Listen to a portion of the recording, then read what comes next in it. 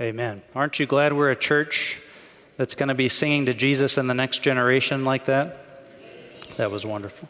Open your Bibles, if you would, with me to Luke 15 as we continue in the Lord's story this morning. And we hear from Luke 15, verses 17 to 24. Now, hear the word of the Lord. When he came to his senses, he said, "How many of my father's hired servants have food to spare, and here I am starving to death? I will set out and go back to my father and say to him, 'Father, I have sinned against heaven and against you. I am no longer worthy to be called your son. Make me like one of your hired servants.' So he got up and went to his father. But while he was still a long way off, his father saw him and was filled with compassion for him. He ran to his son, threw his arms around him, and kissed him.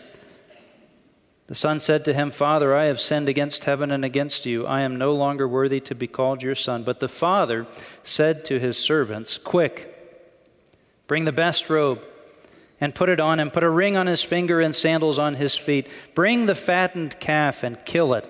Let's have a feast and celebrate. For this son of mine was dead and is alive again. He was lost and is found.' So they began to celebrate." Let's pray together. Lord, we thank you for your word, and we pray that you would gather with us, Lord, by your Spirit, that we can hear from you, that we can understand this tale that you, Lord Jesus, told so long ago, that we can know your love this morning. In Jesus' name, amen. Well, how many of you live on a hill? Yeah, if you drop a tennis ball, you just forget about it. When you live on a hill and you go for a walk, you have to make a decision right away. You're either going to walk up the hill or down the hill. And if you decide to walk down the hill, you have to remember, every step you take, you're going to have to go just as far back up. That's especially true on a bicycle, I find. My family and we took a walk in our new neighborhood in July, and as we walked out the door, I could see that the clouds were starting to darken a little bit. But we were walking and talking, and I was not willing to turn around. I was invested. And then the storm came. First the wind, then the rain, then the thunder, and then the lightning. And so there we were, me with Liam on my back, running as fast as we could, sprinting for home, getting soaked, just trying to get in the door before we were struck by lightning and changed into bacon bits. My family and I walk a lot together, and now every time we go outside the door, my boy Liam looks up at the clouds. Sometimes the hardest part is getting back home. Sometimes the hardest part is getting back home. We left our hero last week in the pig pen. Actually, he's not really our hero, is he? The hero is the Father, or actually the hero is God, if you want to go there. But here he sits in the fruit of his rebellion and the product of his disobedience. A Jewish man far from home, penniless, hopeless, feeding pigs in a distant country. And he needs to get home, but it's not going to be easy. Have you ever felt like it is all up to you to get yourself home to God? Have you ever felt like it's all up to you to make up for the mistakes, to fix all the wrongs, to get out of this hole and get yourself home? It's all up to me. Have you ever felt like it's all up to you to make yourself a Christian?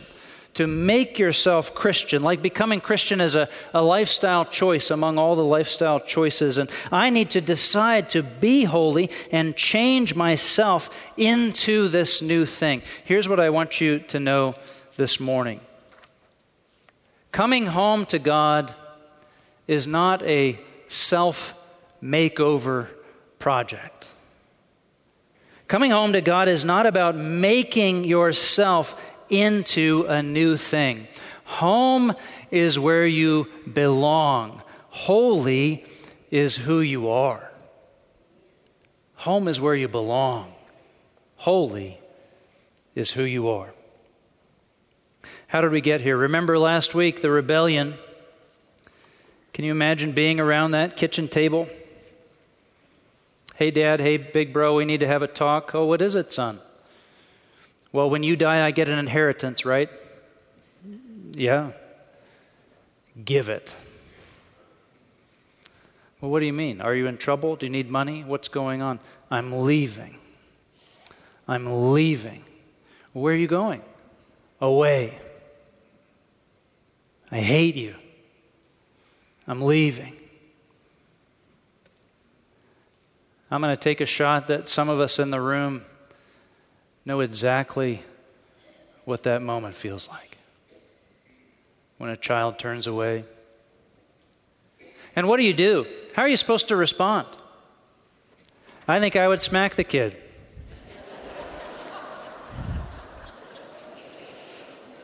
Wouldn't you? But the father splits the farm. He holds a fire sale of the estate. Can you imagine the conversations with neighbors? Well, what's happening? What's happening? He has to say, my son wants to leave.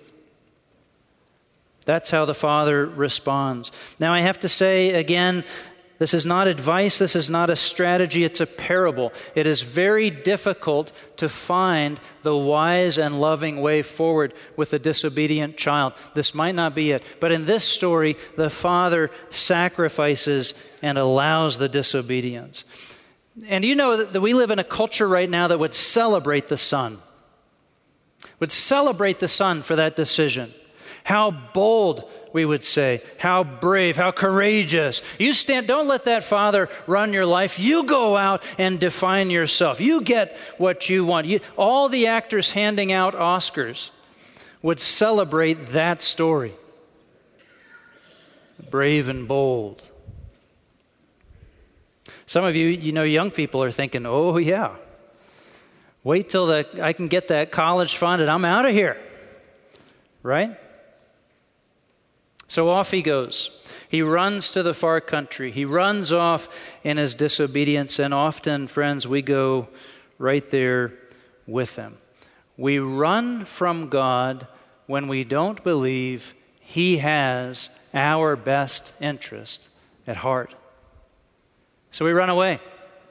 You don't know what I need, God. You don't know who I am. You don't know what satisfies me. So we run from God and we go off into the far country. But home is where you belong, and holy is who you are. When you're in the far country, you try to satisfy yourself. You try to make yourself something to prove you're a success, to prove you're worthy, that you're worthy to be valued. You want to feel important. The young man wanted to feel important, and they said, sure, you can feel important. Just put your money on the table. You'll be the most important guy here. The young man wanted to feel loved. Oh, sure, you can feel loved. Just put your money on the table. The young man wanted to know friendship. Oh, I'll be your friend. I'll be your best friend.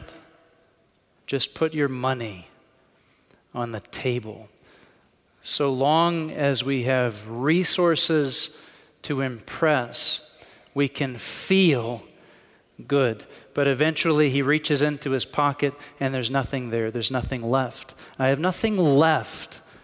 I have nothing left with which to impress you. I have nothing left to ingratiate myself to you. I have nothing to give you to turn your eyes, to turn your heart, your head toward me. I've spent it all.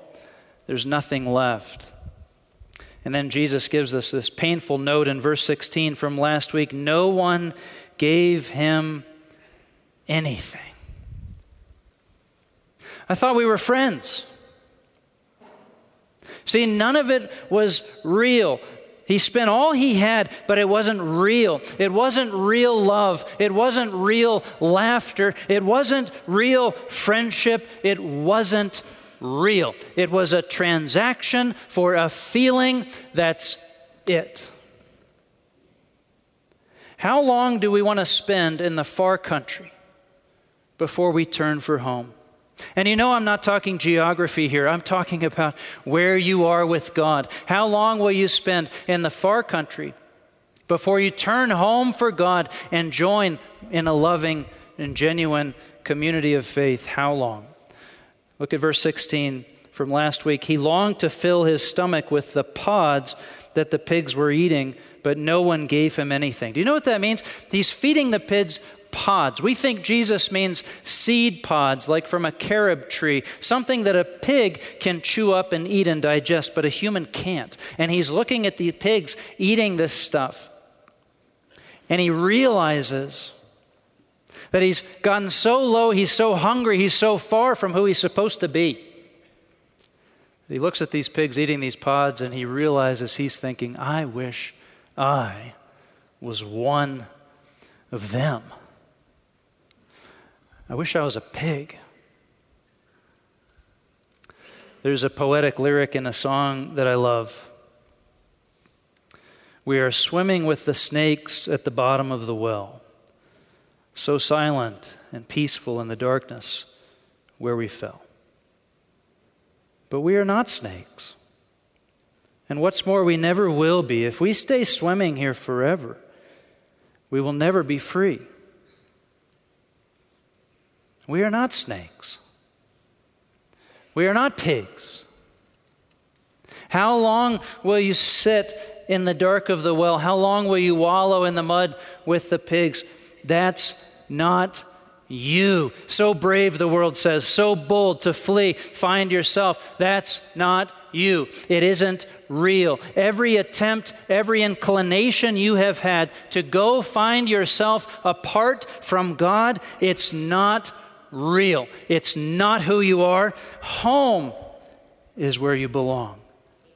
Holy is who you are. Somewhere in the back of his mind, you see, he remembers, I'm not a pig. I'm not a snake. I'm a son. I am my Father's son. Somewhere in his conscious or subconscious mind, there's a voice that's calling out to him, my child, my son, my daughter, come home. So we get this moment in verse 17, this profound moment, just a phrase. It sounds more like something out of Socrates or Plato. Just this little phrase was enough to inspire Søren Kierkegaard to establish the existentialism school of philosophy. Just this phrase. Verse 17, when he came to his senses, or closer to the Greek, a better translation, when he came to himself. When he came to himself. What distance is there between who you're pretending to be right now and who you really, truly are? When he came to himself, he realized, this isn't me. I'm not a snake. I'm not a pig. I am my Father's son. He realized his true self, and he said, I will arise and go to my Father. I was watching The Voice last week, great little show. And you get these snippets of the lives of the performers before they come on stage. And one of them interviewed a dad, and the dad came out and said, yeah, great boy, he's a great boy, he's always sung. He went through this punk rock phase. And then they showed pictures of him in the punk rock phase. And he says, my mother and I, we were just sitting in the living room listening. And we couldn't believe the noises, the sounds, the shrieks, that he was making with his friends in this band in the garage. It was just awful. I had no idea my boy could even make noises like that. And eventually I grabbed him and I just said to him, son, I don't know who you are trying to be, but that just ain't you. And the man comes out on stage and he sings this beautiful crooning country song in front of all the judges, which they loved. I'm not sure that's really him either, but he's on the right track. So, the return. When he came to his senses, verse 17, he said, "How many of my father's hired servants have food to spare, and here I am starving to death? I will set out, go back to my father, and say to him, 'Father, I've sinned against heaven and against you. I'm no longer worthy to be called your son.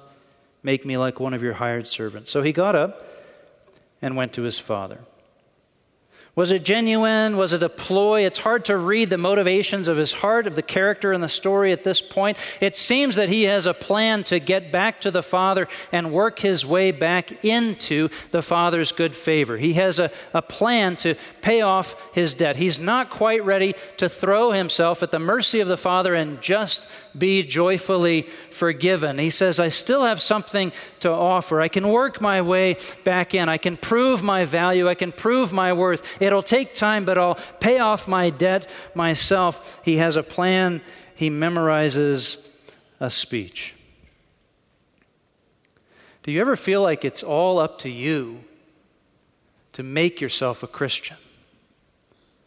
Do you ever feel like it's all up to you to get yourself home to God? Let me tell you the truth. You don't have the shoe leather to walk your way from where you are back to the Father.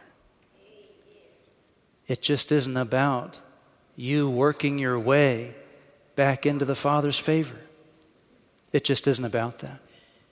I love this signature work of our collection, Edward Riojas, The Prodigal Son. And do you see what's on the prodigal son's shoulder there? You see what's kind of right behind him, pecking him along the way? It's a white dove. It's the Holy Spirit. No matter how far you are from God, no matter how far away, God is with you. And He has the strength. He has the strength to lift you up out of the dark well. He has the strength to lift you up out of the muddy pig pen. He has the strength and the power to carry you all the way home, all the way home. Home is where you belong. Holy is who you are. Don't run away from God to find your truth. He is your truth. He is your life, and He is your way of salvation. C.S. Lewis wrote once, progress means getting nearer to the place you want to be. And if you've taken a wrong turn, then to go forward does not get you any nearer. If you're on the wrong road, progress means doing an about turn and walking back to the right road. And in that case, the man who turns back soonest is the most progressive man. If you're on the wrong road, if you're on the wrong train, it doesn't do you any good to turn around and run down the corridor and jump car to car. You need to get off that train and turn around and turn back to God. And what happens? And maybe this is the most moving, most profound, most beautiful part of the whole thing, isn't it? He turns for home. Look at verse 20. The father is waiting and watching. So he got up and went to his father. But while he was still a long way off, his father saw him. He was filled with compassion for him. He ran to his son, threw his arms around him, and kissed him. The son said to him, Father, I've sinned against heaven and against you. I'm no longer worthy to be called your son. But the father said to his servants, quick, bring the best robe and put it on him. Put a ring on his finger and sandals on his feet. He didn't ask the boy, would you like a robe? No, he says, put the robe on the boy. He didn't ask the boy, would you like a ring on your feet? He says, put the ring on his finger. Bring the fattened calf and kill it. Let's have a feast and celebrate, for this son of mine was dead. He's alive again. He was lost, and he's found. And they began to celebrate. Turn to the Father. Turn to God, and you will see He has already turned to you. In fact, He never turned away. His love is for you. His heart longs to see you coming home. He longs to embrace you with His love. See the Father running toward His lost Son? That's God running toward you with love and with grace. The Son has this speech, this plan. The words never even fall from His lips. The way He's going to work to put Himself right with His Father, the words don't even fall from His lips. You're home. You're home. I have you. You're where you belong. That's all that matters. You're home. Angels are singing in heaven. God is rejoicing and smiling over you in love. Home is where you belong. Holy is who you are. And now you are free. Let's begin to celebrate. Ever feel like it's all up to you to make yourself Christian? I'm going to make myself Christian, we say. Like going to the gym. Like learning a language. I'm going to make myself a Latin scholar. How many times have I woke up and told myself that? Let me tell you a secret. I am no Latin scholar. We think we have to make ourselves Christian. And it feels as distant as reading Latin. We look at the mature Christian disciples around us, the way an addict looks at the 20 years sober. We say, how did you get there? How did you find the power? And we don't believe them when they turn to us and say, it wasn't my power. Day by day, step by step, hour by hour, I gave myself into the hands of my loving Savior, Jesus Christ, and He carried me home. Listen, you need to turn. You need to turn your heart and meet Jesus. Resolve to stop the rebellion and begin the return. But you don't need to make yourself anything. Home is where you belong. Holy, not perfect, not holy, meaning saved, redeemed, made holy by the sacrifice of Jesus on the cross. Holy is who you are.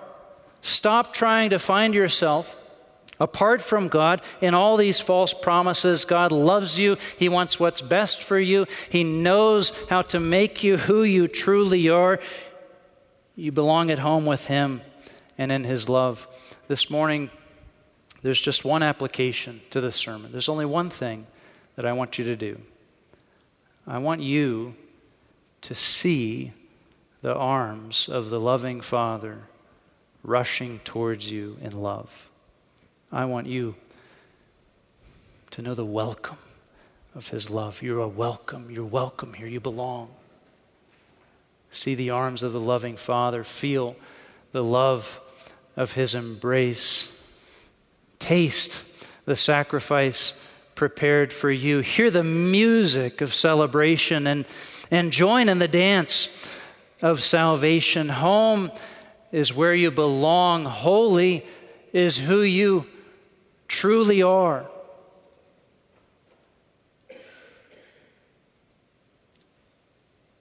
Accept the embrace. Welcome the arms of the Father. Lean into the love.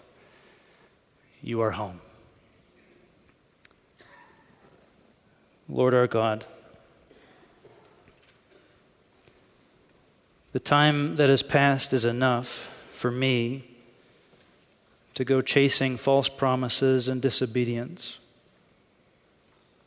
The time that has passed is enough for us to wallow in the mud, wondering who we are meant to be. It's enough.